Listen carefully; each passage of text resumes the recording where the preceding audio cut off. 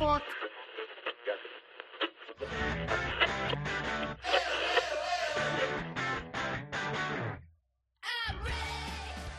Welcome back to Doom Patrol Radio, WDPR 96.3, your favorite interdimensional radio station. Looks like the Doom Patrol are taking a road trip to Paraguay, that is, with hopes of finding more information about the missing Niles Calder. So sit down, turn it up, and just zonk out. This is Doom Patrol Radio.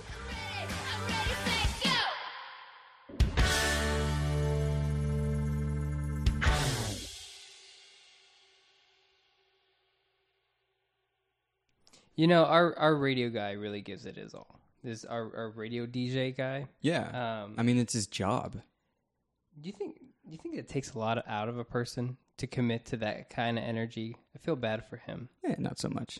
Well, today we're talking about Doom Patrol Radio. We're talking about Doom Patrol on our Doom Patrol Radio podcast. That's what it is. That's what it is. I'm Mark. I'm Nathan. And today we're talking about episode 3, Puppet Patrol, which I've now noticed that there's a running theme here with the titles. Which is great. I like that. You know what I like about it? You know why I like it? Because it hits close to home with us. Why? I'm usually the one that names the episodes for our minute-by-minute thing. Mm-hmm. And I usually like to throw in whatever bland title and then minute right after it.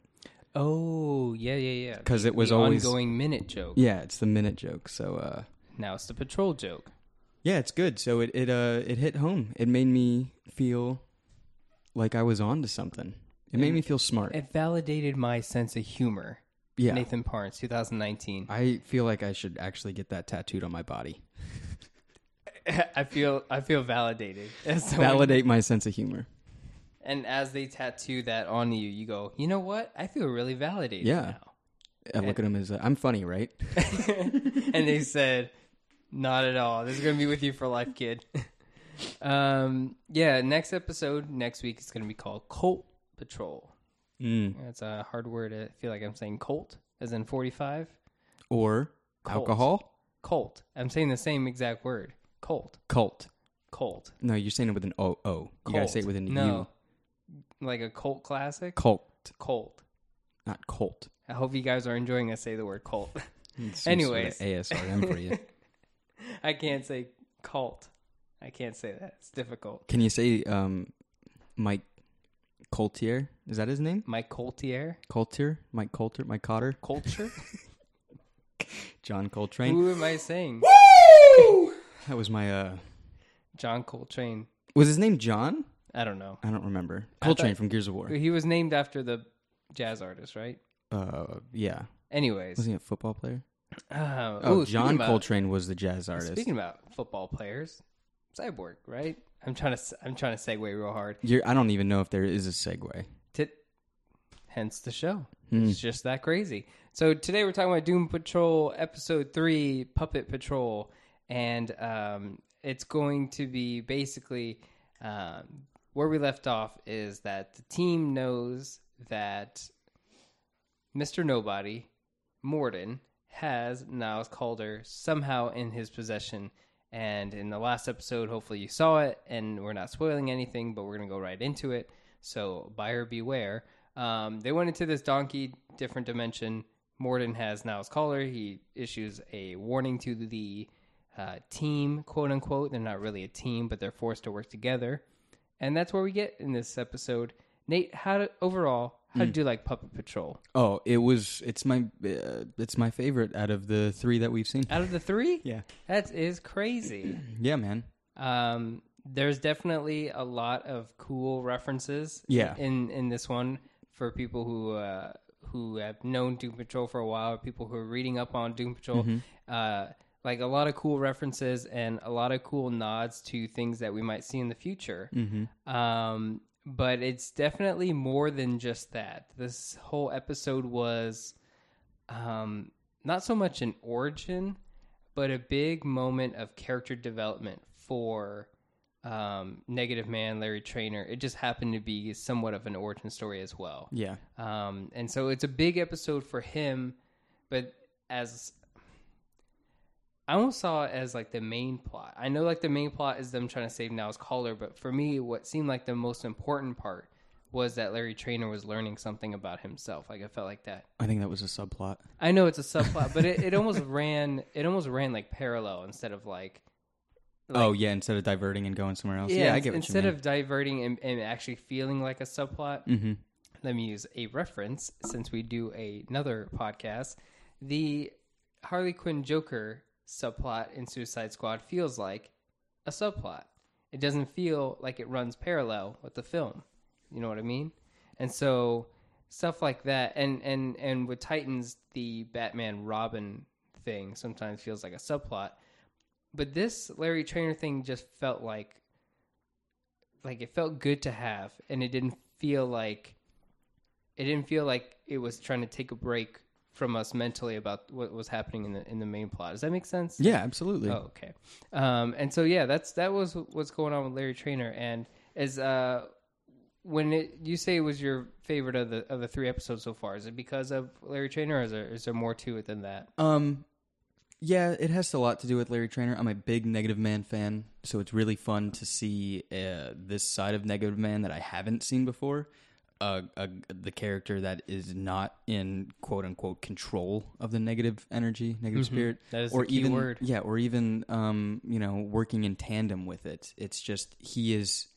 They don't. I think Jane only uses the word Negative Man one time, and it was in this episode. So like he isn't being called Negative Man. He's still Larry Trainor. You know what I mean? That's another thing. They don't really use their code names as much. Save Cyborg, but it was a robot man that was walking down the street. And no one ever calls her Crazy Jane. They probably, I don't even know if they use the word crazy. I think they might have once. They said Crazy Jane. Yeah, but that was, I think we said Mr. Nobody said it. He's, but I don't think anyone has yet to say. I'm okay with Mr. Elastigirl. Nobody saying that because he is outside of it all. Mm-hmm. I mean, I'm inclined to believe that he is kind of fourth wall breaky. He knows that the Doom Patrol out of like the comic book kind of thing. Mm-hmm. So the episode is going to start off with it's going to start with Crazy Jane. She's looking. They're trying to find Niles Caulder, and they're doing it in the most helpless way possible, where she's going around posting like missing flyers. Yeah. About Niles Caulder, and she even like just directly puts it on top of this poster, this missing hamster called Hannibal Lecter is his name. I missed that. There was a missing hamster poster? Yeah, it starts with her. She's reading the missing flyer, and it's like, oh, if you find this hamster, please call. And his name is Hannibal Lecter. And she's like, her head is tilted, and she's looking at it, and then she just goes and she just staples the Niles Caulder thing like right over it, like corner to corner, like match up. And she just goes on with her day. And so that, I don't know, that's not exactly why it ends up with her having a whole mob behind her who's just angry with her. But yeah, which is weird. So the mob, like the townspeople know that these freaks destroyed their town. That's what I thought. Yeah? That's what I was thinking, because I couldn't exactly get all the information that they were spouting about. I thought someone said something about you just don't have a permit to be posting stuff like that. But I think in my initial thought, I was like, oh, they're mad because they know who Niles Caulder is. The people of the town, Cloverton, they know about the Calder house. Danny Street. Yeah, they know about that. You know, even in Titans, they're like, oh, they're on that weird house on Danny Street. Like, I'm pretty sure the town knows they do say that. Yeah. about them. And so they're just a bunch of freaks. And so, like, yeah, they are kind of upset with her. And then she does the hammerhead thing where she staples the flyer directly into someone's forehead, which I've never had a staple like that directly. You ever accidentally stapled yourself? No. Nope. I don't know if that. I remember I was in elementary school and some kid did actually staple his hand purposely. I remember it being a thing, and like he had to go to like the a nurse regular and everything. school stapler. It was one of the bigger, heavier teacher ones.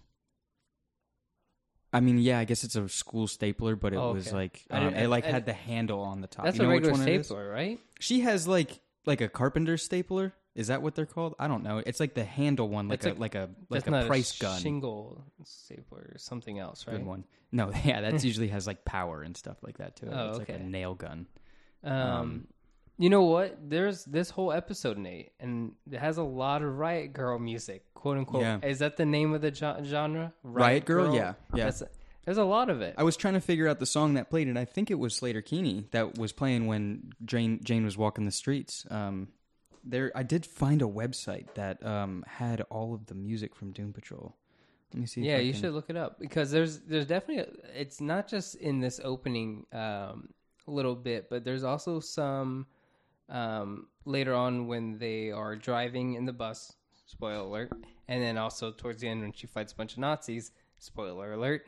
And there's just a lot of that kind of music going out around, and I really like it. I'm really liking the diversity in the music for this show because again that reflects on the tone of the comics, the tone of the music that we listen to when we're associating with Doom Patrol when we do our intros and outros for this show. Oh no, it wasn't Slater-Kinney. I'm sorry. No, but you found it? Yeah, it's off this website called TuneFind, and this is crazy because it gets it said it was uploaded a day ago, so that means someone is watching Doom Patrol at 3 a.m. I mean, they got a website to right run. in the track. They got to do it. They got to find out. Is that how jobs work? I don't know. I've never had a job. So no, I think that opening song was "Rebel Girl" by Bikini Kill. I've heard some Bikini I've Kill. heard that. Hey, I got into it. I was in a that. big Riot Girl phase like 3 weeks ago. Everyone goes through it. It comes and goes. It does come and goes. It comes in waves. Usually it's like the winter time. I get into a Oh, Riot Girl really? mood. Mine's usually spring and summer. Because during the winter time, I get this thing called it's called depression, Yep. and music like that usually gets me going. Riot Girl gets you going, and that's like a depressed thing. Yeah. Riot Girl is always just high energy to me. It's like I want a female yelling at me. You heard it here, folks. So yeah, Yeah, man. There's cool things. So they got another. They got Fran Hall. They got Dead Kennedys. Robert LaSalle. Is it all in this episode? Yeah. Oh yeah. There's only like 4 or 5 songs. Yeah, it's all good stuff. Yeah, Good punk music, man. So what we see in this episode is basically Cyborg is trying to, not because he has to, but because he wants to find Niles Calder. He takes a task of trying to lead this team, which it's not a like it's an original thing, like having a member like Cyborg, like a character like Cyborg who's known to like be trying to apply for Justice League and all that. Like, you know, one of those story types where it's like, oh, this person thinks he's a leader type and he does it, but there's something that I really like in Cyborg regardless. Yeah, I see it as more of like a self-entitlement thing, but it's not like assholey. Yeah. And it's not like he messes up really. It's just, No, he just has to pretty much, tell himself that he's, lying to himself with what his goal is in finding Niles. It's not just because he is a good guy because he helped you. No, it's because there's something else going on, man. yeah, I think normally with stories like that where it's like you have that kind of hero character who thinks he's a hero and tries to lead and then does a completely shit job. Another example of Suicide Squad, Rick Flag. But I think the reason is because it's just because he's with Doom Patrol. If you put this Cyborg, again, if you put him with Teen Titans of the same universe, he's a good leader. He can get the job done, and I could definitely see him butting heads with Dick Grayson. But it's because he has to, like, rein in these freaks. It's a lot harder for him. He's almost like the complete opposite of Dick Grayson in Titans. This is a guy that's like trying to get into the Justice League, that's trying to get noticed, that, people are asking him about how's Batman and stuff like that. It's not the first time Batman was referenced, but, he's a guy that wants to meet and work with Batman. He probably sees Batman as somebody that's, an idolization. Whereas Dick Grayson is completely opposite in that Titans show. didn't want anything to do with Batman, all that stuff. So Yeah. imagine the two of those characters coming together. That's something cool. Where this guy that's like, oh my gosh, you're Robin. You work with Batman. That's crazy. And he's probably just like, all right, shut up, kid. It's not all that great. He has I definitely like this Cyborg's like wardrobe. Like I know we were The athletic wear? Yeah, the athletic wear. We were talking about it before watching the episode about like his clothing hides the rest of his body, Cybernetics. his cybernetics, if you will. And it seems to serve the show, and that was what our thought was. Like, oh, they don't want to show the rest of his body for like special effects reasons, maybe for budget. They don't want to show it, but we do get to see his body, and I'm very impressed. I like it a lot. But I do like the wardrobe itself. So I'm not mad when I don't That he's see zipped this. up? Yeah. Yeah, it's like that's what works so well. It's like, okay, whatever your reasons are for hiding the suit, it doesn't matter because the shoes look cool and his pants look cool. His pants have like a red stripe on the side, and I've always wanted that because I was like, I couldn't think of the beer commercial. I was trying to say red stripe. it. And so yeah, like his pants look cool, and like just when he is later in the episode talking to someone and his jacket is unzipped, the fact that you are wearing athletic wear and then your chest is just this giant cybernetic thing, I'm into that. I think that looks cool as hell. What's weird to think is that like when you look at Cyborg in comics now, he's not wearing clothes. And it's like, it's acceptable. It's like, yeah, okay, that's Cyborg. And then like when you put Cyborg in clothes, you're just like, yeah, okay, that makes sense. Yeah, I think it's the first time. Even in Justice League when he came up in clothes. He is never wearing clothes. He's always just like, there's my robot body. And it's like, I've never thought of that.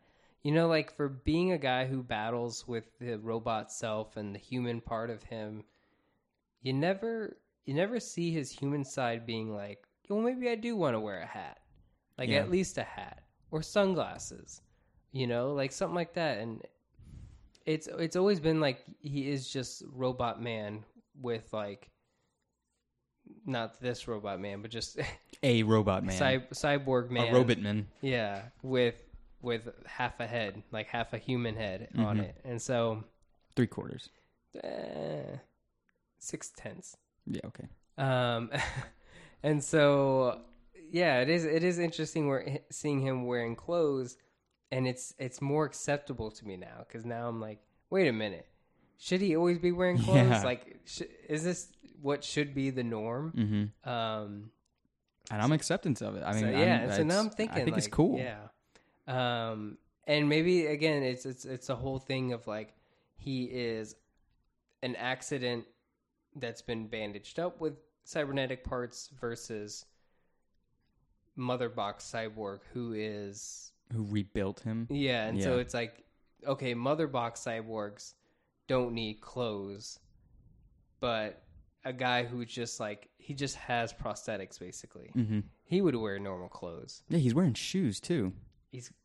Dude, his shoes are so cool. Was he got like some Osiris's on? No. Cyborg is in his spare time, he's a sneakerhead. Yeah. Yeah. So yeah, a lot of cool stuff here. Very cool. Oh, I just noticed something.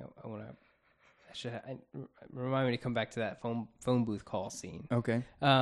So basically, Cyborg tries to get the team together. They're gonna go to Paraguay to apparently that's where Niles Caller used to be during the World War II times.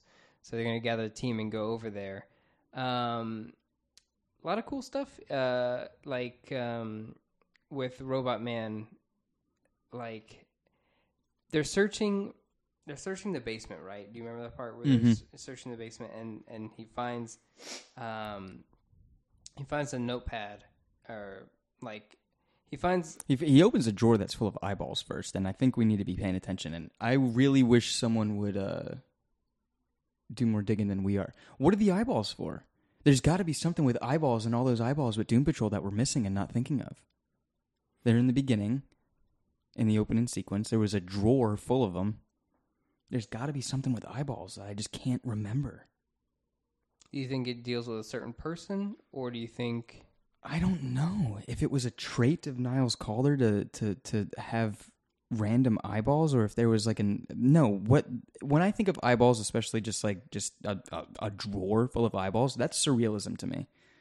Any giant eyeball with appendages or anything like that, it's like it fits in the surrealism aspect that Doom Patrol brings about. So I think there's something there, but I'm just speculating, buddy.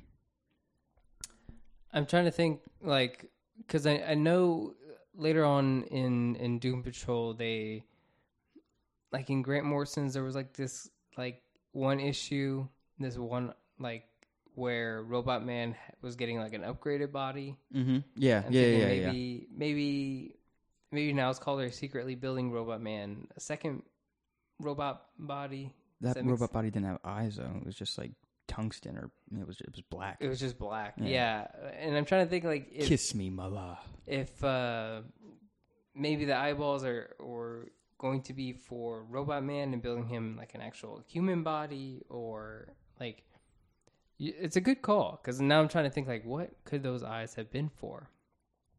But maybe someone else. Maybe someone. Hopefully, maybe help us out, guys. Yeah, maybe there are people out there who help us out. Give your ideas. Give us your suggestions. Give us your facts. Give us your sick. Give us your poor. Bring out your dead. So yeah, in trying to rile up the team, the humor in the show, I find it hilarious. I find it funny, and I find it's it on effective, all levels, man. And I think that is hard to do, because I think when it comes to humor, like, for the entire experience, whether it's a movie or show, I find myself, like, the jokes are either all hits or all misses. Does that make sense? Yeah. And with the show, it's like they all work well, and I don't have to, like, laugh out loud to find it funny, but, like, in terms of pacing and tempo and the rhythm of the show, I am always like, jokes are hitting well, jokes are doing great. Like, whether it's a joke in an action sequence or just in dialogue, most of the time involving curse words, which is, you think it's lowbrow, but it's not. And I think, especially coming out of Brendan Fraser's mouth, he drops the F-bomb better than anyone I've seen. I wonder if that's why he got a role. They just watched The Mummy and they were like, he yells really good. I wish he would just say fuck one time. Yeah. And so, yeah, the humor does really, really well. But yeah, so after they search Niles' like basement for clues, and then they find more about where, like, his relationship with Morden stems from, they need to go to Paraguay. And so Cyborg tries to get some assistance from his father, who is typical, Silas Stone, and it's just a complete... boss man of Star Labs. Yeah, kind of like...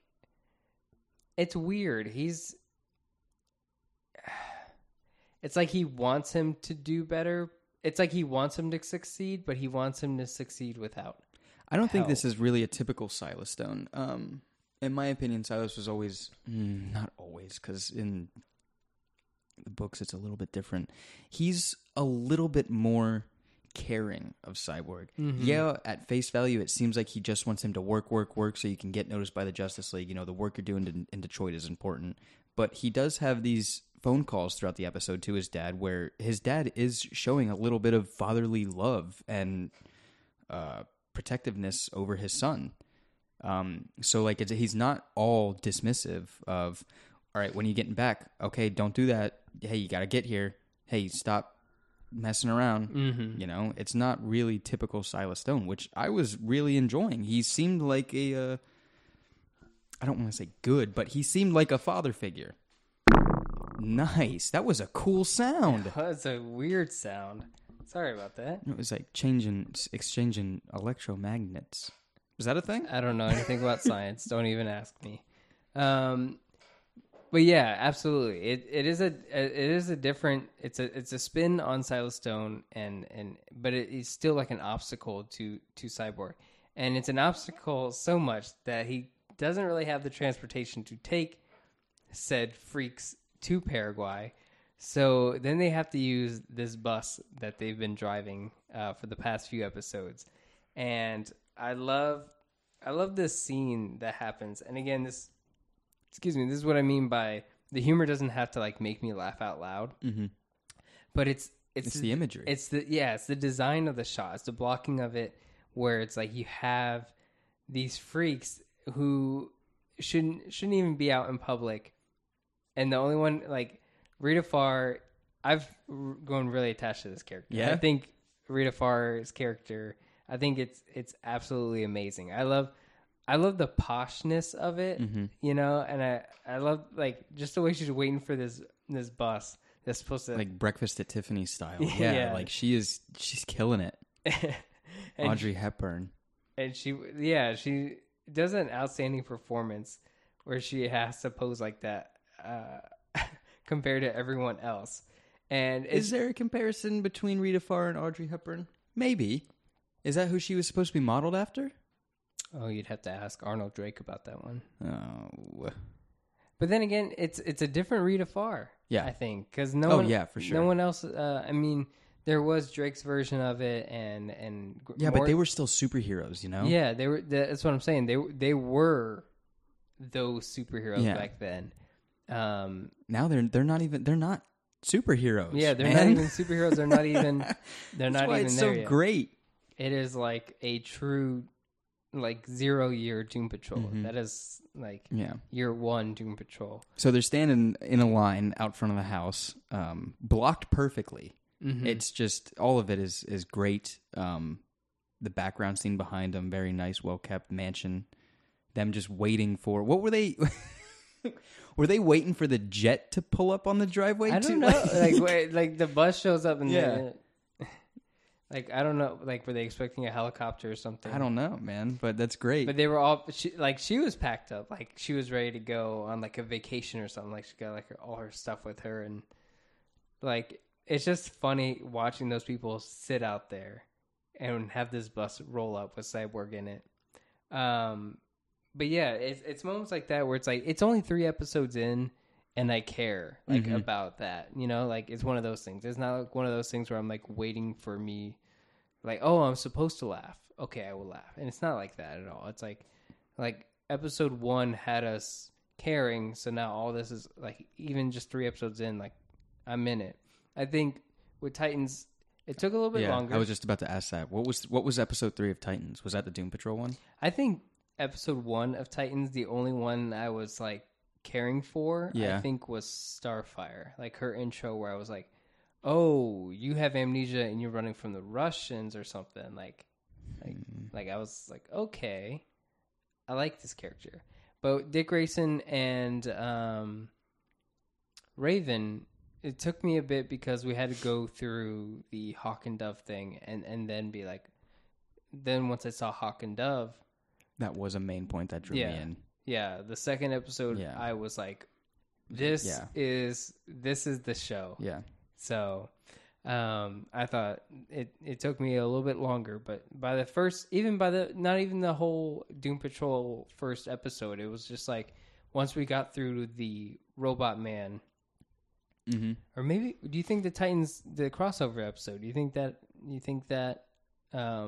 That got me more into it just because that was the first live action Doom Patrol that I've ever seen. So it was like, yep, I'm in. Yeah. And you have Beast Boy in this house? Yep, Technically, I'm in. we're 4 episodes in. So maybe it is that. You know, it's been so, it's just like I've known them already for a while. Like, it's a weird feeling. Like I feel more connected to these characters and this team than I do with, going to see Justice League or anything like that. Even like if I were to watch Dawn of Justice again, it's like Batman and Superman, 2 of my favorite comic book characters, but it's still they're just that. They're Batman and Superman. They're supposed to be doing what they're doing. It's cool to have some cool storytelling twist to it, but at the end of the day, they're going to be Batman and Superman. Doom Patrol, I don't know what's going to happen next, and I don't care. No, and I don't care because I'm going to I'm in it. I'm going to love sold. it. Yeah. And I'm so you're ready for the whatever ride. Yeah. And in all of them, I just feel for them. It's just I feel more connected to the Doom Patrol characters than I do other DC comic book heroes, quote unquote. I feel like the beats of the show hit us differently than we always watch it with Johnny, and Johnny is like our control variable because she has like she laughs at how much we gush over Doom Patrol, but then she watches the show and the little things get her because like for us, I feel like we're too indulgent in it. Yeah. So it's like they vanish into Paraguay, and it's like it happens, and I'm more like, okay, cool, we're in Paraguay. This is crazy cool stuff. But for someone who's probably never seen Doom Patrol, they're like, wait a minute, they like vanished, and now they're here in Paraguay, and they're doing this puppet show, and I'm more like, this looks like Doom Patrol, and I'm okay with it. So it's a little bit of a different ride where I feel like I'm used to it, and I'm happy to be going on this ride again. Like every episode could be weird, and I cannot expect what's going to happen. But I think it's like I expect the unpredictability part. And I wish I had that sensation again of like there's a puppet show happening, and some crazy person walked in at the end of the episode. Stuff like that is so cool. They go, they try to take this bus trip through Paraguay, and it's like this like travel animation that you've probably seen 100 times. And no, this is a good travel animation, man. This is good. There's depth to it. There's texture. What it's like it's wood. It's like it's cut out of wood. It's like a wood cut, like a wood puzzle or something like that, like 1950 style. But all of like the changing of drivers and everything is just great. My favorite one was Crazy Jane screaming, and I'm gonna kill myself, and Robot Man is just cackling in the back. He's loving it. It's such a I feel like they're a family, and it like happened in episode 1 where I felt like they all belong together, and they know it. They work so well together. And just laughing, just rewatching it now. She is like actually going to go kill. Yeah, she's about to jump out of the window, which is great. Oh my god, it's such a innovative way to do the whole travel montage thing, where it's like, oh, we're traveling wacky road trip. Yeah, wacky road trip, but it's like they're like, yeah, what if the states weren't leveled? What if the bus just like jumped? What if it circled around a few times? And like thought things like that, like it's just so neat. And so basically it doesn't work out for them because Negative Man gets really negative with his negative energy. And so the negative spirit comes out, destroys the bus of theirs, and I guess the negative energy destroys the bus to a point where Cyborg can't fix it, like instantaneously. Yeah, you know what I mean? And I think this is what we were talking about with the different cyborgs that we have, like Mother Box versus like prosthetic cyborg. But he can't fix a bus like that. This isn't that kind of cyborg where he's like, oh, here, let me just shove my arm into the and engine. Like nano fiber optics will go and fix it. Yeah, like Justice League style. Like he can't do that. I think this is a cyborg who still has to use like a wrench. I feel like a Phillips head screwdriver would come out of his index finger. Like I think he's like on that level of basic, like Go-Go Gadget style is what I feel like this cyborg is, and I'm perfect with that. That's great. We'll have to look and see if, like when he's fixing the truck, if he actually does that. But so they had to go stay in at this. It's called the Cheap Sleep Motel, and so they're pushing this bus into the hotel. Again, I love Rita Farr's character, and like she does this thing like, great news, they have one room left, and I was like, I like that character type being in the show. I like having that 50s kind of Diva, yeah. Mm-hmm. It's not just having the 50s character type. Mm-hmm. Kind of like She's just like over exaggerating the 50s era. Yeah. Like Larry Trainor's from the 60s, and I'm assuming that he has lived all the way up until present time and hasn't aged and all this stuff. So like he has lived all of these years, and he doesn't hold on to living in 1960. He's not using like 1960s dialogue or anything like that. yeah, and she does, and she has lived through it all as well. But she still retains that diva personality, which I really like. I like that more than just being a woman from the 50s. It's like being that woman in the Hollywood 50s, you know? Is that a song? Oh no, Man from the 50s. Man from the 60s? Man from the 60s. That's a song. Who is that by? It's popular right now. I don't know. People are screaming Is it? it. Yeah, people Is it on the radio? Yeah. And it's like on like alternative radio. Here, I'm gonna. We'll have to ask the DJ, the interdimensional DJ, for his know something. input. I'm just gonna look it up right now. They do refer to it as the negative spirit. I'm watching this flashback with Negative Man and Crazy Jane, where she's talking. Maybe the negative spirit wouldn't treat you like that. So they do call it the negative spirit. But yeah, basically, we'll kind of fast forward a bit. But they do end up in Paraguay because Crazy Jane shows off a new metahuman persona, which is called Flit. And Flit allows her to teleport, basically, to where kind of Nightcrawler status. Kind of Nightcrawler status. Yeah. More than Nightcrawler. Nightcrawler's only line of sight. This is hero clicks terms we're throwing in there. It's not line of sight. It's like you have to. Well, it's better than Nightcrawler because Nightcrawler has to know exactly where to teleport to. Yeah. So it is kind of like line of sight, but it's like. But it's not like Jumper where he looked at a photo and could just pop onto the Sphinx. No, hers is like, I want to go to Paraguay, and so we're gonna go to Paraguay. Yeah. And they just happen to be in the exact place where they need to be. Yeah. That's cool. Before they teleport, this was the phone booth scene with Robot Man. He has a sticky note that has his daughter's phone number on it for some reason. He was going to call the number, but then decides not to. And there's a couple weird things that happened in this one that I felt like were important. One being he pets a cat for no reason. Like there's a cat there. He's like, oh, you're a nice cat. I bet you're fuzzy too. And he pets the cat. Mm-hmm. But then also there's a camera literally pointed right at him, like a surveillance camera. It's like brand new. It's like a modern day surveillance camera. It's like right here. And it's just pointed directly at him. So it's a weird moment where I almost felt like there's something weird with this phone.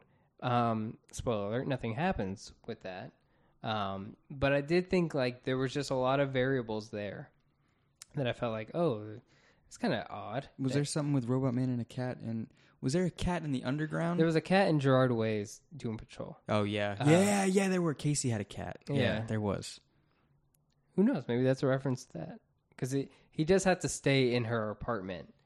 And the cat has a silly name. I'm going to flip through it. I can't remember. The cat has like, the name is like, find me the name of this cat. Nate. Yeah, hang on, I can't. Nate can't reach. Are you seeing this? I can't. Yeah, you're struggling with grabbing things. Jesus Christ. So they're in Paraguay, and it's Crazy Jane, Negative Man, and Robot Man. They're in Paraguay, and they run into this guy named Steve. Now, Steve ends up being a very big deal, and I'm so happy that this character shows up because this was one of those Doom Patrol moments where... I know the cat's name. What is the cat's name? It was Lotion. Lotion. Yeah. And is there anything with Robot Man? Yeah, I remember him waking up in Casey's apartment after that one woman, after Terry Nunn fixes him. Flip, page flipping. Flip. So Steve is on his way to this place to obtain superpowers. Apparently, there is a clinic here, a museum of sorts, where they give you superpowers if you want to go obtain some. And so he's talking about the Morden, which is the Mr. Nobody superpower. You can pay for that, and you can obtain that power. They go to this place called Fuktopia, which is... it's Fuktopia. Not Fuke. His name is Fuktopia. This place is so, like... It's so Disney Germantown. Like, it's not Germantown. It's like it's just it's Disney Germantown. What do you call it? What is the word? Facade. Yeah, I guess White City kind of style. But it's like fabricated. It's that like it's just exaggerated, stereotypical of German. Germantown. Yeah, it's like not even. It's not correct. And for a person who really is like a Nazi German, it's like it's not correct for them either. It's not authentic, but it's still Fuktopia, where it's where they're just like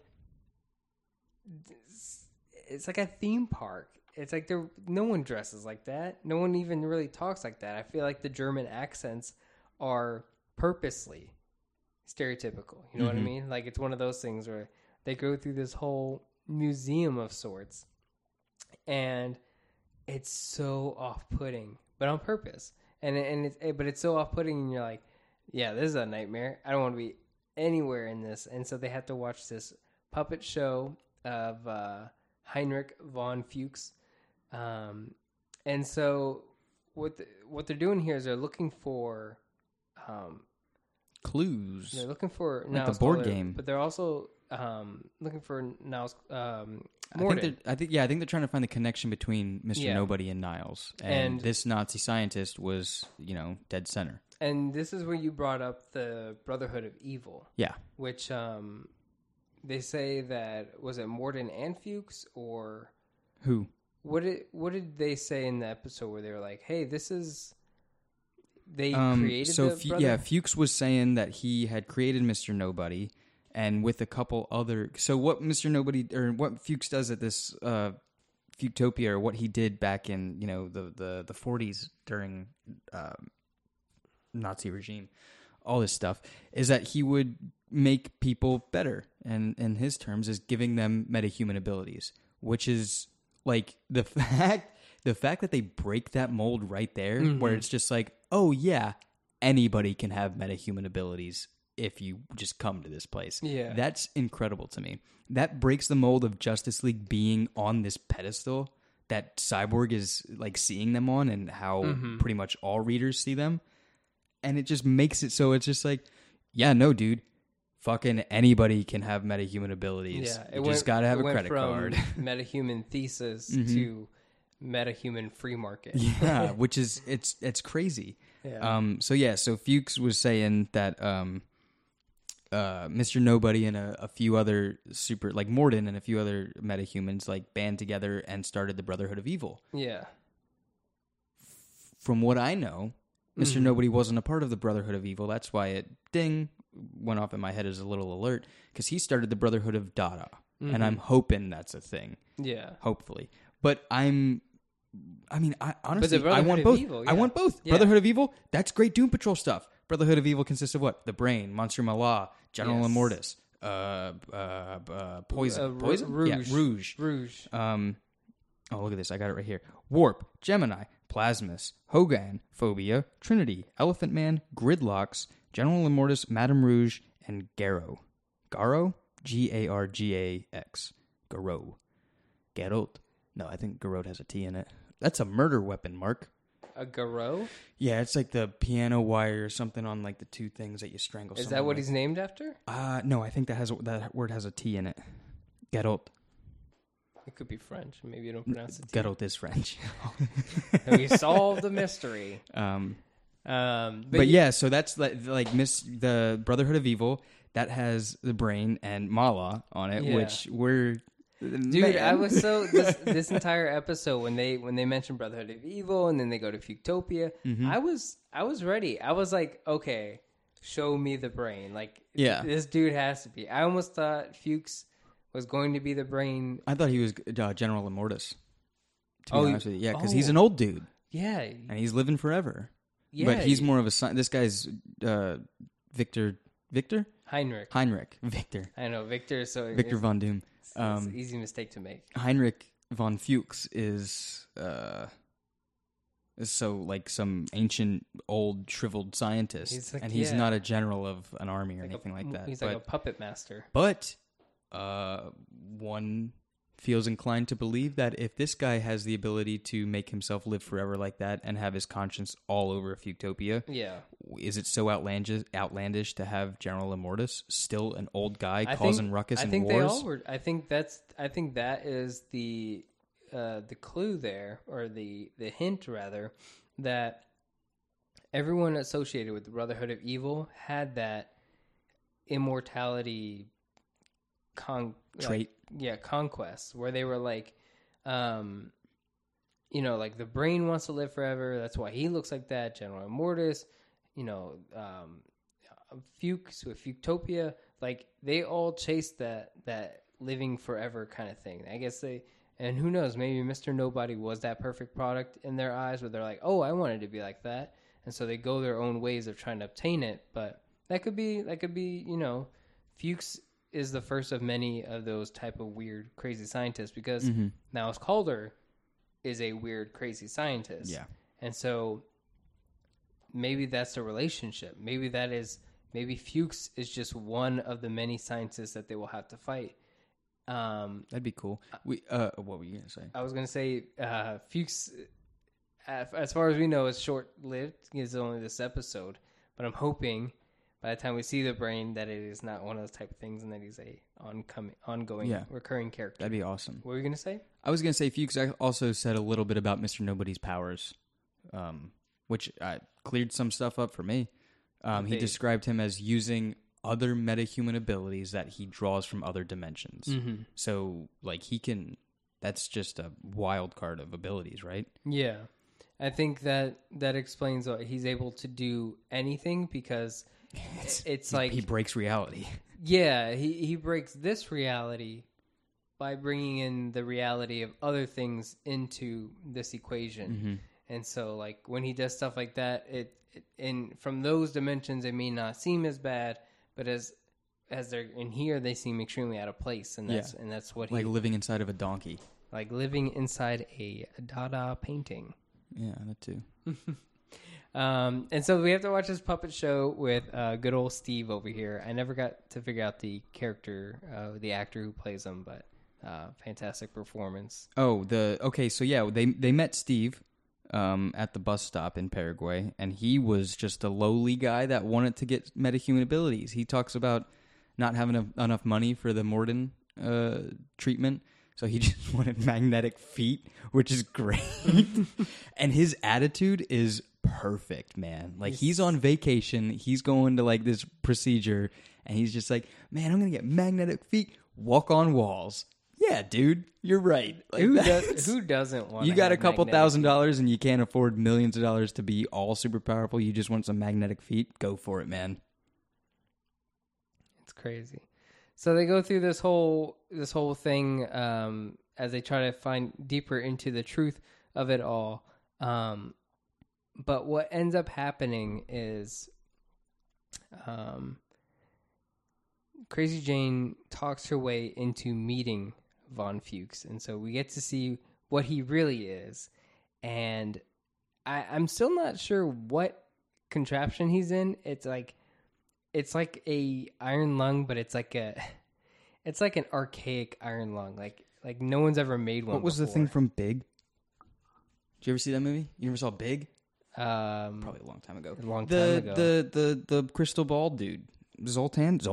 Yeah. One of those things. Zolar. That's what it looks like at first, but it's one of those, but it's an iron lung, right? And so he's got like cables in his head and stuff. Fantastic performance by whoever played him too. It's incredible. But what he's doing is, and I don't know, like it's like he's able to control all these people. It's not explained, but it doesn't matter. But he's able to control all the workers that work here, and I'm sure there's some deep philosophical thing we can go about like the whole control is a weapon for the fascists. But he does have control over all these people, and he's able to make them do whatever he wants. And it erupts into this incredible action piece as he tries to fight both Crazy Jane and Robot Man. I couldn't find our buddy Steve. No, and I don't know why he's not credited on IMDb, but I have seen that guy before in like Disney Channel or he Nickelodeon or something. For me too. I've seen him. Like, I've seen this Steve. That's guy. So Raven or something like that. Like he has been around. If you know, and he's not showing Steve, up on here, aka AVM Man. We'll talk about him in a minute. But like, tweet at us at Radio Doom Patrol and let us know who played Steve. But yeah, it turns into this fight scene with all the staff. It's cool. They actually have puppeteers credited for that episode. Really? Yeah, they credited the puppeteers for the marionettes. That's awesome, right? But they didn't credit the Steve guy. Yeah. Bummer summer. Yeah. But yeah, this fight scene is so cool because I feel like this is our first actual fight scene ever with Doom Patrol. Like we had like the Arnold Drake. So like I put this fight scene on the same level of like the Marvel Netflix shows where they always have like the hallway scene. Hallway fight scenes. Mm-hmm. Fun fact about this: these episodes on IMDb are getting good ratings, man. Oh, that's 9 good. and ups. That's awesome. 9.6. This one got a 9.6. This episode 3. Oh, hell yeah! And I believe it. I believe you. We see Silver Tongue again. I love it. I love seeing Silver Tongue. I've never seen this character in the comics. I'll probably have to reread it, and maybe she is actually in somewhere. But honestly, I love this meta power. I love this character. I think she looks cool. Yeah. Like if I saw a chick like that downtown, I'd be like, she's cool. Bring back silver lipstick. Why aren't you wearing enough silver lipstick, ladies? It's so cool. Or guys. Or guys. Yeah, I paint my nails, whatever. Yeah. And it's such a cool power. I love seeing all the, like, just the word fuck killing people. Mm-hmm. Like, I think the word Nazi and well, that's bad. The word Nazi killing these other Nazis. The word that's Nazi poetic justice. Killing Nazis is poetic justice. Yeah. Fuck. And then it even has the exclamation point at the end, which she uses. She saves it. That's a great power, man. That's such I'm telling you, it's like directing this is pretty innovative. The decisions that they make, and I'm so happy with some of it. With all of it, it's just good stuff. Negative Man continues to have his inner battle. It's not even a struggle. It's like an actual battle. He decides to go in that little chamber that they were giving people metahuman ability. Well, they gave Mr. Nobody that ability in that one. I think our buddy Steve is seen in a different one, but we're getting ahead of ourselves. But yeah, Negative Man is fighting with the spirit inside this chamber, and he's going through flashbacks as well. I really, really think the makeup job that they do for injured Larry Trainor needs more praise, because I was really studying it in the episode. Yeah. And I was really digging it. Like I think I used the Deadpool reference in the last episode, but like why? And I think it's because it's Ryan Reynolds and he has to look some sort of attractive still in like his Deadpool in this. No, they did like a but it's all like one texture, you know what I mean? Like for a movie, who was the guy that played Freddy Krueger? Richard? No, I don't remember. But it's like a Freddy Krueger thing. Freddy Krueger's he was burned. But is it just a burn thing? Because I get it. Like this seems more it's like a burn victim. This seems more technically pronounced with the way that they do the damage on their trainer. Like it looks like his nose is somewhat burned away. Oh, it's totally burned away. Yeah. He's like Red Skull up in here. Yeah, but it's like you can see how thin the nostrils are because of the damage that he has. And then in the chin, there's a lot of like callus. Muscle. Yeah, and then there's like a chunk missing out of the chin. And so there's all these details. But it's not like Harvey Dent, Dark Knight kind of thing. Well, that was CGI. It was CGI, and It was all CGI? Mm-hmm. He didn't have any makeup on? yeah, no, the Pirates of the Caribbean influenced the effects job for Harvey Dent in that film. Who? Davy Jones? No, Locker. the other one, Barbosa. Oh. You believe in ghost tours? Because you're in one. Anyways, but I don't know if you're allowed to say that line from the movie without sounding like Jeffrey Rush. You can't just say, hey, do you believe in ghost stories? Man, because you're in one. yeah, it's such a. I love that. I love those first two films. But Did you see the last one? That one's super Barbosa heavy. no. Don't watch it. No, I'm Don't good. watch it. I'm good. It's I'll bad. just watch the first two and say I did. Yeah. But there's so much detailing in the carnage that they do for Negative Man, for Larry Trainer when he's injured in the past. And I think it needs more appreciation because I really enjoy it. I think it looks painful. I believe it as far as like, it's an actor wearing horror makeup. And I just don't feel that with Deadpool. And like we see, that's what he looked like in the 60s. Here's what Larry Trainer looks like at the end of the last episode, Donkey Patrol, and he still looks like he's in physical pain. That's why he has to wear bandages. And I think it needs more praise, especially if like movies like full-on blockbusters are going to get away with just a simple one-note texture on an actor's face, but then they put in so much work for when they show Larry Trainer. It's like, damn, honestly, the makeup artists that do that, kudos, guys, because I find that very appealing in the most grotesque way. And even so with Von Fuchs with like his little puppet master thing, like great hair and makeup job all around. I guess they Did we look into Von Fuchs anymore? Can you figure out if he was a call to something, if he was from something? So the thing with Nazi Germans in South America, this is something everyone has always talked about, right? Like this is Nazis fleeing to South America. yes, Yeah, absolutely. That was an actual thing. Yeah. Apparently, Von Fuchs is based off real scientists like that who did, Nazi scientists who actually fled Germany and continue their experiments in South America. I don't know why. I don't know why South America was such a safe haven for them, but it seemed like that.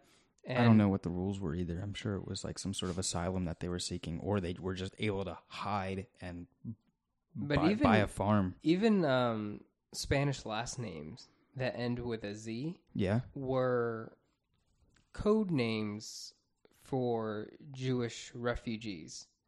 And so sometimes you'll meet someone, their last name might be like Rodriguez and it ends with a Z, or Sanchez and it ends with a Z.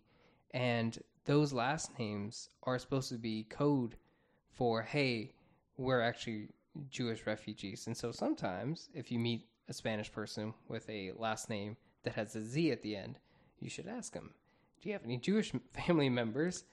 Because they might. Are you asking me? No, I'm telling you, it's an actual thing. I wouldn't know. Dang.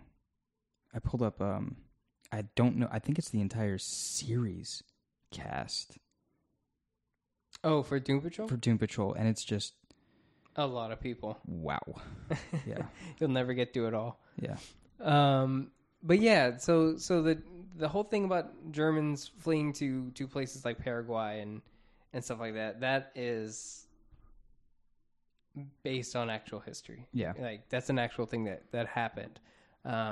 What they were doing on there, and if there's more, and if Von Fuchs is actually directly related to a certain scientist in real history, I have no idea, and I would love to know, but I don't know if I want to get down that rabbit hole, because that would be kind of unnerving to see like the experiments that they were running and stuff like that. I was trying to find what his like full name was.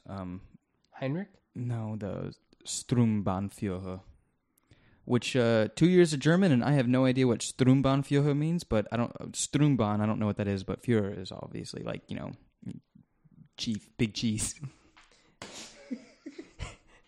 That's what they call him, Big Cheese. That's what they call the whole 80. So Big cheese. But yeah, but then we get into that a big Riot Girl. Cue the Riot Girl music. Oh we're, yeah, we're going to an action scene. Heavy punk music again. Silver Tongue and Robot Man finally gets to doing Robot Man action, and so there's something to talk about here with Robot Man. And so yes, it is watching his action scene. Yes, it was visceral and it was very highly enjoyable. But I think, in the meta sense, I think he also knows that. And I think that's why it was happening. He was fighting these fucking... Futopians is what they're called. From IMDb. Futopians. He's fighting these silly-looking Futopians. And he's starting to revel in the carnage he is producing.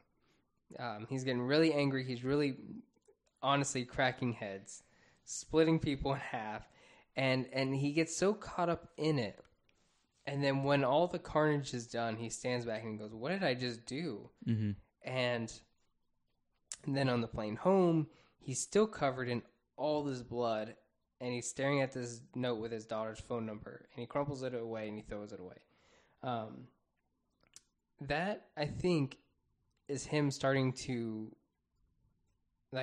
he's still coming to terms with the fact that he's not human anymore. Mm-hmm. And so, with a human body, you wouldn't be able to do things like that. You wouldn't be able to crack heads open and split a person's body in half and hit some guy over the head with that body part. But it's because he's able to do that. It's this new foundation of power. And he isn't human anymore, so there's something clicking in him where he's coming to terms with that, and so when he throws away that phone number, he's like, I'm not that man anymore. It's not my life anymore. Yeah, I am a person with meta powers. I have to go deal with this. I have to focus on this because this is not for reward, but maybe for punishment. This is where I belong now. I belong with this group of misfits in this damned life of uncertainty and wacky scientists and all that because of what a huge piece of shit I was in my past life. Curse these robot hands. Yeah, so now I'm cursed as this robot man. And I have to live my life. Robot man. Robot person. Yeah, let's be fair to everybody now. And so, yeah, that's... It's just... I got so much more out of that than just gratuitous violence scene. It was it meant something that he was struggling with this. And even on that plane, he's just covered in blood. And it's a beautiful moment, but at the same time, it's an enjoyable moment because of the Riot Girl music and the action of it all. So it really worked out well. And that's when we get... I feel like this is kind of like a Morrison bit with Crazy Jane writing Control as a weapon. When they're back on the plane? Yeah. And her writing it on the window, and then it's just that shot that somehow captures the message. I found that as that's something Grant Morrison would have in his panels, writing in the background, something like that. It's what was a cod, falling cod? Oh yeah, there is no cod. There is no cod. Yeah. Yeah, something like that, exactly. And so her writing Control as a weapon for fascists, I like that. It's very Crazy Jane, but at the same time, it's very Grant Morrison. What does it say on the window? What does she write? Control is a weapon for fascists. Yeah. Fascism? Fascists, plural? Fascists. So what are you taking that as? Are you taking it just its face value? And, okay, yeah, Nazis were creating metahumans so they could control them and rule the world? Or do you think of it as a blanket idea of just the ability to control something is so alpha male-y, terrible person that you can't think that you need to control everything. You just got to let some things be. Yeah, let's first put it into terms with Crazy Jane because she's the one who writes it, right? She has to control 64 personalities. She does not control them though. She doesn't have to. Mm-hmm. Exactly. Well, that is in her immediate terms, like that's how you can relate that. Control is a weapon for fascists. Her writing that is also telling herself and her other 63 personalities, listen, like controlling all of you is what they want. Mm-hmm. That's what they want us to do. They want us to be quote unquote normal. They Mm-hmm. want us to collect ourselves and abide by their rules.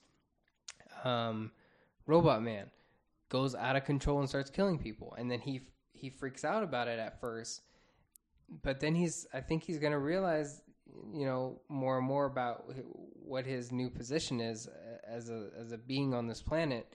And so control will be a discussion for him. Rita Farr deals with control, control over herself and control over, and maybe her thing, I think for almost all of them, it's about this thing about control, and maybe the answer is to let go. Yeah. Negative Man in this entire episode has the biggest event of trying to control the negative spirit. And so that's another thing where he comes face to face with the negative spirit finally, but then control becomes a factor of should he try to control this thing? Should they try to agree with each other? Silas Stone controls Cyborg in almost everything that he does. And then Cyborg's trying to control this group. And so there's a lot of things where control is their immediate first action, but ends up being the weapon that backfires on them. And so they need to say, hey, control is not the answer. It's not the solution to our problems. Each specific problem and then their greater problem. And maybe Niles Calder knew that. And maybe Niles Calder will learn that in the future. But then you're talking about like our view on that, right? Are you talking about like how we accept that? Like if I had to take this, I was just seeing if you were seeing it more as the face value of just the overarching theme for this episode. It definitely is. Mm-hmm. It definitely is the takeaway. It is the moral of the story written out for you on the window. Mm-hmm. Control is a weapon for fascists. It's a fair point. Control is that tends to be on the scale of peace when it comes to the scale of freedom and peace. We've talked about this many times, but like freedom is on one end of it, and then on the other side of the spectrum is peace. Mm-hmm. To go one way or the other, you can't have both. But control tends to lead towards peace, and so it was a triangle, wasn't it? It was freedom, peace, and structure. Was it that? Freedom, peace, structure? Yeah, because you can have freedom and structure, but you won't have peace, and you can have... Yeah, it's like... Yeah, I'm pretty sure that's what it was. That was a thing that has to do with society. It's left and right. It's more... It's all up to your perspective. But there is a psychology book. It's called... it's written by Eric Fromm. It's called Escape from Freedom. And so... Normally, we start out very nurtured and secure, and so things are very peaceful for young humans. But as we tend to want to live with more freedom and liberty, like stuff like that, like we give up security, control, and peace for those things. But it leads to conflict and it leads to danger, and so. When it comes to the argument of like, oh, do we want more control? It's like, oh, do you want more peace, or do you want more freedom, which is more conflict? Mm-hmm. And it's okay to want conflict as like as a consequence of freedom. Like for some people, it is worth it. Like yes, I would rather have freedom, knowing that it leads to conflict and confrontation. But for some people, it's like, no, I want peace. Which means we need to control ourselves, which means we have to regulate ourselves. And so that becomes the balancing act. And so when it comes to things like that, fascism, and I guess I don't mean to step on anyone's political toes, but it's like what fascists can get away with is that they tell you that they're going to give you peace And so they use control as a weapon. Mm-hmm. And so they promise you things like that. But it ends up not being secured peace. It becomes, I get to live higher and you might get to live lower for my benefit, not yours. And so it becomes a lie. And so I could see exactly what she's saying when she says control is a weapon for fascists, because it can be a tool. It can be a weapon for anyone, but the way that they use it is fucked up in the sense that they, let's put it back in the episode where it's like Von Fuchs is like, oh, you come to my Fuchtopia and I give you superpowers, right? Mm-hmm. You're not going to leave out of here like, oh, I Like, okay, you got magnet feet. yeah, you got See you later. No, it's like, welcome to No. the Brotherhood of Evil. Yeah. And so control is a weapon for fascists where they tell you, oh, you're going to be great, you're going to be a star, and all these things, and it's like, then they have you. So that's when they're saying when control is a weapon for fascists. So I'm glad you brought it up, because it's something that needs a discussion for, and that's why we do this podcast, because there's besides talking about art like we did in the last episode, and this one, art can be a stepping stone for political conversations, and art can be very politically fueled, and this is one of those moments, and very well done. Very well done. You were going to pull something up there? Yeah, I was just going to pull up the little We're last... going to pull up a little cover art of a certain character that we see here at the end of the episode. Yeah, man. So That was some fun stuff. Where did Steve go? At the end of the episode, Steve, he was getting superpowers. It wasn't magnet feet, but he ends up crawling from the wreckage. Bing! You get a sound effect on that one? No. Wait, hang on. But let's give some time to do the sound effect. Okay. Never gonna happen.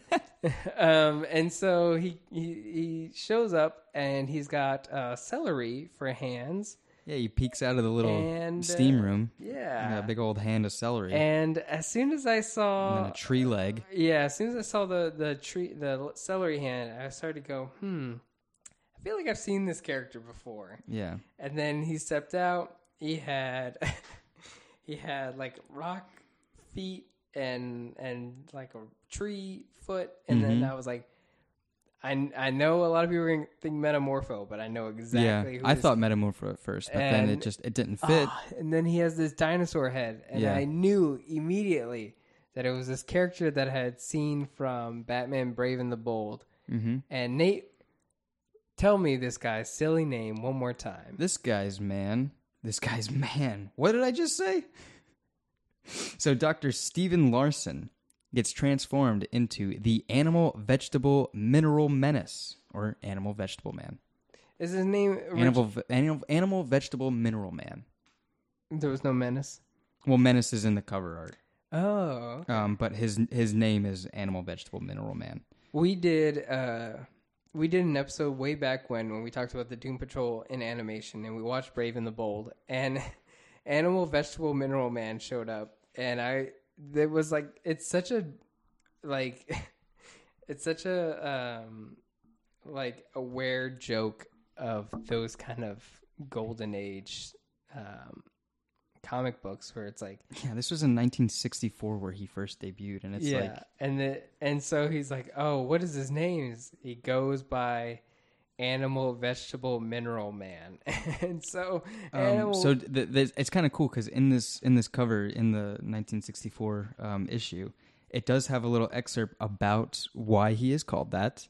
Do you want me to read it for you? yeah, go for it. All matter is divided into 3 categories, but the lines of separation are not always clear and strong. When one man learns to hurdle these biological barriers, his power looms not only limitless, but dangerous. The Doom Patrol suddenly find themselves confronted by the man who becomes the Animal Vegetable Mineral Menace. They use menace again, but replace it with man. But yeah, so in the 1964 version, it's just all matter is divided into 3 categories: animal, vegetable, vegetation, minerals, and that's it. Is that? Do you believe that? Do you think But all more- matter on our planet is just the No. 3 It categories? sounds wacky to me. It's just like so basic. But he does have the ability to change his body into any form of animal, vegetation, or mineral type thing. Is it? Like, is that just the 3? It's I mean, building blocks of life, 7th grade, sure. It sounds so not believable, but then I'm thinking, So there's animal cells, there's plant cells, and then there's just solid state things that are just in. is that what constant- it comes from? Like I animal guess. cells, plant cells, and And then just solid, just then things, elements, yeah, geodes, yeah, animal, rocks. vegetable, mineral man. Yeah. It's such a lame name, but I can't believe he's in the show now. It was cool. Yeah. It was really cool.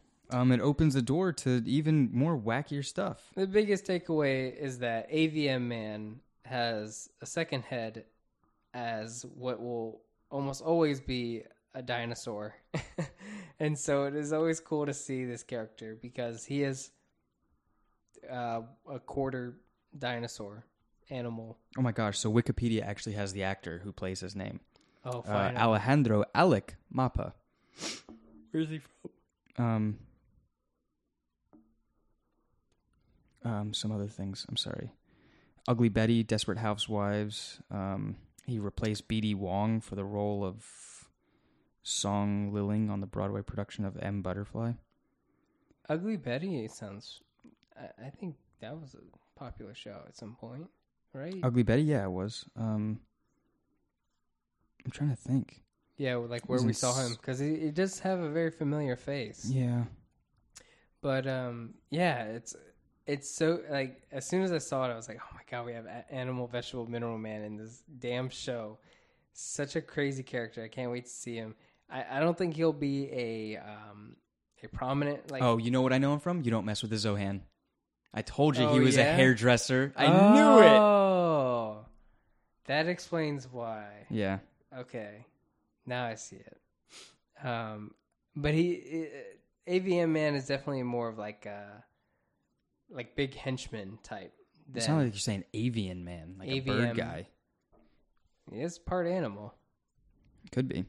But he in the 1964 book, they do face him a lot, and he does like change his whole body into things, and it's not all split up into the 3 materials. Can he be like rock dinosaur? Yeah, look, he's like straight up tree now, and then he turns into a bird and flies away. Like he can hone in on one thing. You should combine them. He should be crystal bird, That'd be scary, man. crystal pterodactyl, with leaves on them. I don't know. Start combining them. Get crazy with it. Not just... Yeah, he turns into a giant spider and then a bat. Ew. And then just a giant geode. Yeah. Oh, there's Rock Tiger. So it's like half rock, half tiger, but he's ultimately changing into full tiger. It's what a crazy... It's like they... as for like a comic book writer, it's like, hey, we need a tiger. Now we just need a tree. Why don't you just hang out in the background? Why don't you be a rock? They do, they fix him in this one issue. He's done. Oh, he was just in the one issue? Yeah, well, I think it was a 2-parter, but yeah, it's like his story was just across those 2 issues. And How do they then fix that's him? it.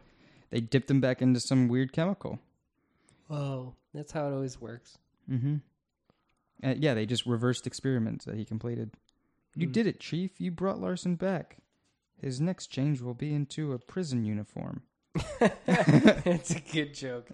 God damn it. You can't write that. I actually found that funny. Did you? Yeah. You know, I read that from the book. I know. I know. It was really good. Niles Calder has a good follow-up to that. He says, I hope not, Cliff. He needs help. Mental care. Not imprisonment. If he can be cured, that genius of his can do enormous good. That's actually kind of nice. That's a good Niles Calder there. It's Yeah. not Grant Morrison asshole Niles Calder. Yeah, it's actually... That's like something you actually take out of that and take home with you. Boom, right on the back, too. That's a good little sentiment right there. That's a good cover. Maybe we should post a cover to that. Maybe we should get a poster of that. Or is he spoiling anything? I want that tattooed on me. What's that tattoo of? It's a tattoo of Animal, Vegetable, Mineral Man. Yeah.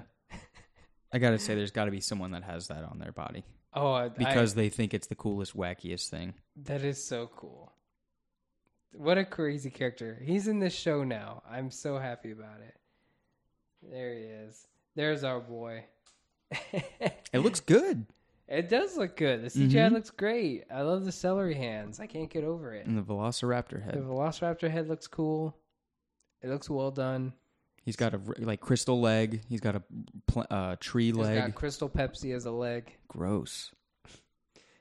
Yeah, he's got a tree leg, and then the top half of his body is all dinosaur hand. Wow, so cool. That's awesome. I wonder how they did that in behind the scenes info. That'd be cool. But yeah, overall, like, cool episode. Really good character development. It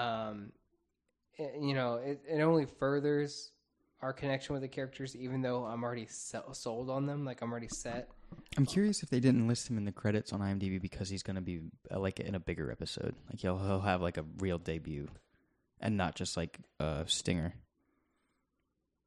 Oh, I hope so. Yeah, because he shows up in the credits. Wait, never mind. Yeah, he shows up in the credit a little bit here.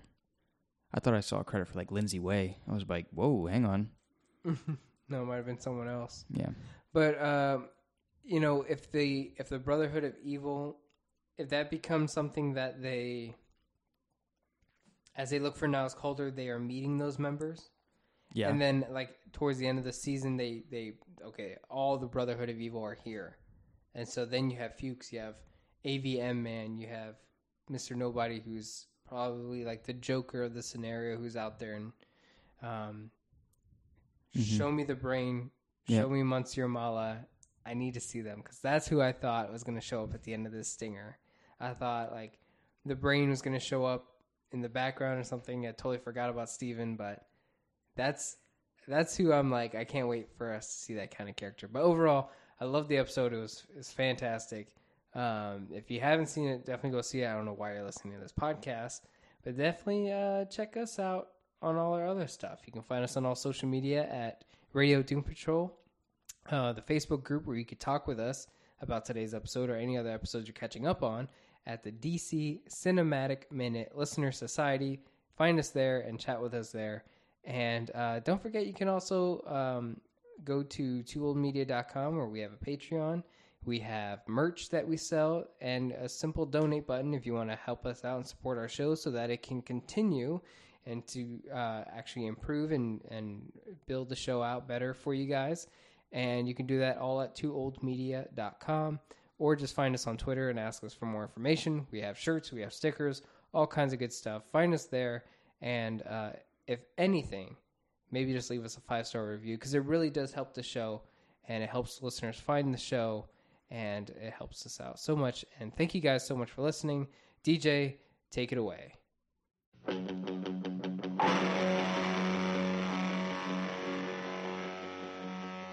Animals, vegetables, and minerals, all kinds of chaos surround the Doom Patrol.